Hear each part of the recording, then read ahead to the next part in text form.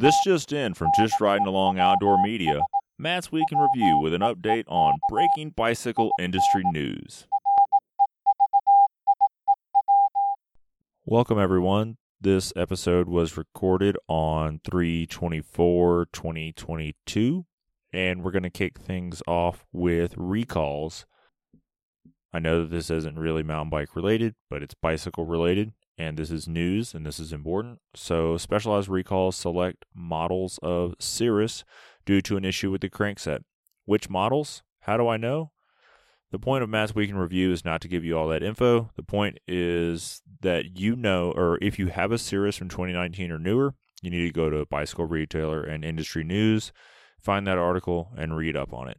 I'd rather tell you where to find all that right information rather than risk giving you wrong information. And with that, there we go. That is recalls. Let's move into mergers, acquisitions, and whatnot. So, and the next few are going to be pretty cheeky on purpose, so sit down and buckle up. Troy Lee Designs is sold to Two Ride, a European motorcycle brand. The big news is, or the big question is, will the brand retain that loose, moto shreddy Calibro styling, or will it start to look svelte and cafe shop ready? In all seriousness, Troy Lee Design is built as a way to tell people you definitely have some sweet tribal tattoos, but are still having your shirt on in public, and I don't see that changing anytime soon. Next up in acquisition news, Kona Bikes, after being acquired by Kent, has announced they have plans to grow. This shouldn't be shocking to anyone. Anytime a company buys a brand, you have to think there is a certain process in mind. Buy the brand, grow the brand, make more money. That is how the world operates. If you bought a brand and then didn't make any money with it, that would be stinky. While growth may not be explosive, you can bet your kahunas in the long run they want to make enough money to please the big Hanzo. All right, I promise that's all the puns I could think of for this one. I got really excited and couldn't not, so I apologize to everyone, especially Andrea, who has to edit this. Next up, new bikes and new parts. Kicking things off with something a little more workhorse than what you might normally think I would be excited about. State Bicycle has relaunched their 4130 fixed gear. That's right, fixed gear, road-ish bike. What I think is really cool about this bike is it ticks off a lot of good boxes. It's $550. It has rack mounts. Clears a 42 millimeter tire, that's how you pronounce that, and it ships with tubeless ready wheels. That's right, you want something to bang around town on that isn't a total pain in the neck or such a hunk of poo that it isn't fun to ride? Look into this. Sure, tires, tape, valves, grips, and whatnot might really blow up the budget, but this would be a great bike to use those gravel tires that you thought were okay, I guess, from your nice bike. All in all, I really like the direction that this bike seems to be going, because to me it just seems so much more usable for the average person.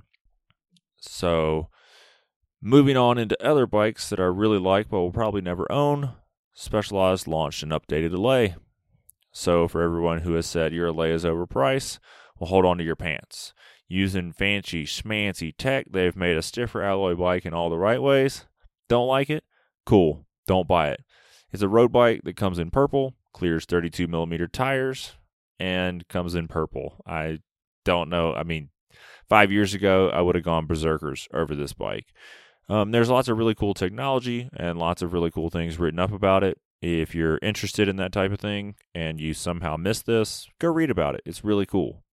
Moving into bikes that there's a chance I might one day own, but probably not. Lapierre launched an updated XC bike in two versions, the XR and XRM. The XR is your classic 100/100 high post bike, and the XRM is, I'll be honest, I think 100/100 is Euro XC. The XRM is 120/110 with a dropper post. I think that's American XC. I think that's a better way to distinguish this, as it's still a race bike. But the cool thing is the rest of the bike. On paper, they look really great. They have 435 millimeter chainstays, which is fairly short. Clears a 38 tooth chainring, so if you want to do fast person stuff, you can go fast. They have longer reaches than their previous generations and then, some other bikes that are comparable to it. If someone handed me one of these bikes, I would definitely ride it. I'm not sure that I really need an XC bike in my life, but if you do, maybe look at this one. See what you think. It comes in cool colors. It's not just another Trek. Nothing's wrong with Trek or Specialized. I was gloating over the Allay a moment ago, but if you just want something a bit different, give this one a look. In new part news, the patent police noticed that Tektro is filing patents for electronic shifting.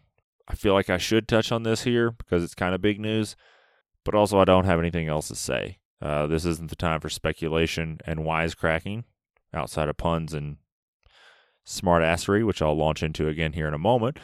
But for something like this, I believe things when I see them, and well, I haven't seen anything more than a line drawing that was dug up by the patent police, so this may never happen. It could, but it may never happen. Back to the snark. For anyone out there that wants that goodwill vibe but has trust fund money, good news. Pearl Izumi launches the barrier jacket in an upcycled version with real retro throwback colors. I kid about the pricing part. It is about $85, so not terrible for a jacket that has a hood and a zipped chest pocket, which I've become a really big fan of in the last year. I think that's a great place to put a phone or headphones or chapstick. It's just not crushable. So it has, like I said, it has a hood and it has what's called a relaxed cut. So if you're just the average size mountain biker and you don't wear tight clothing, this is probably a really good fit over your clothing. My really nice Gore rain jacket, the shake dry one, it's great, it's fine, but if I wear it like today where I did a more casual ride, I rode in a Patagonia wool shirt, like t-shirt, and a pair of like Giro, overshorts.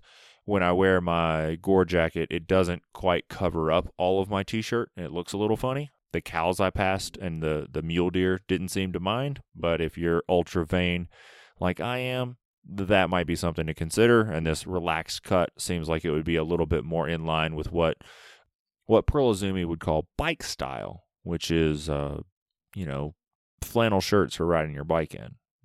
Just for when you don't want to look like a motocross racer, but you also don't want to look like you're in the Tour de France. Tires. So Hutchinson did something really cool this week. They launched a new gravel tire, but they launched it as a slimmed down mountain bike tire.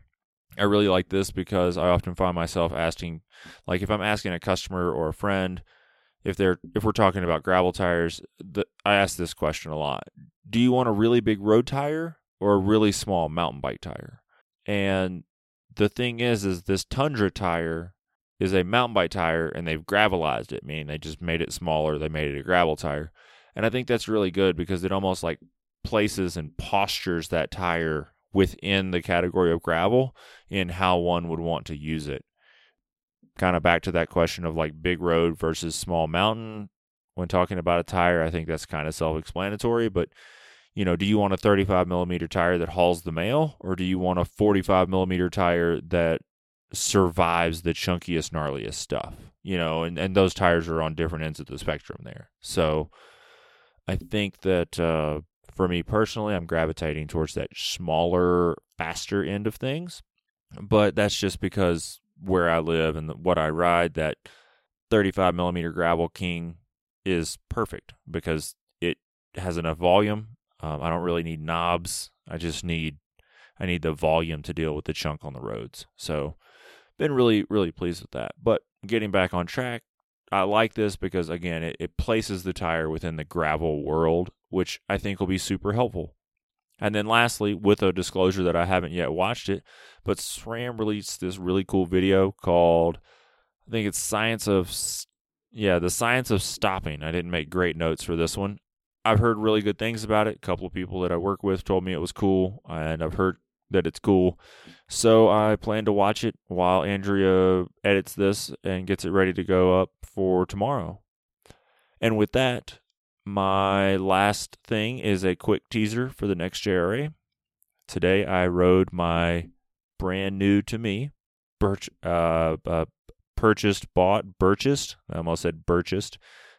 Purchased this through Scott Nelson. He's a listener.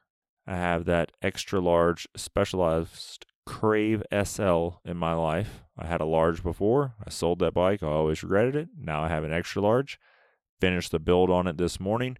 Took it for a ride this evening in all of its rigid single-speed glory. So, there you go. Have a great weekend, because we're going to be rolling into the weekend based on when this publishes, which is tomorrow or tonight at midnight or whenever it goes up. It doesn't matter. But with that said, have a great weekend. Be on the lookout for the next JRA. And I don't know, just do one nice thing for someone today. Just one nice thing. It'll come back to you probably. It's worth it. Thanks for tuning in to this week's news. Until next time, take care and ride safe.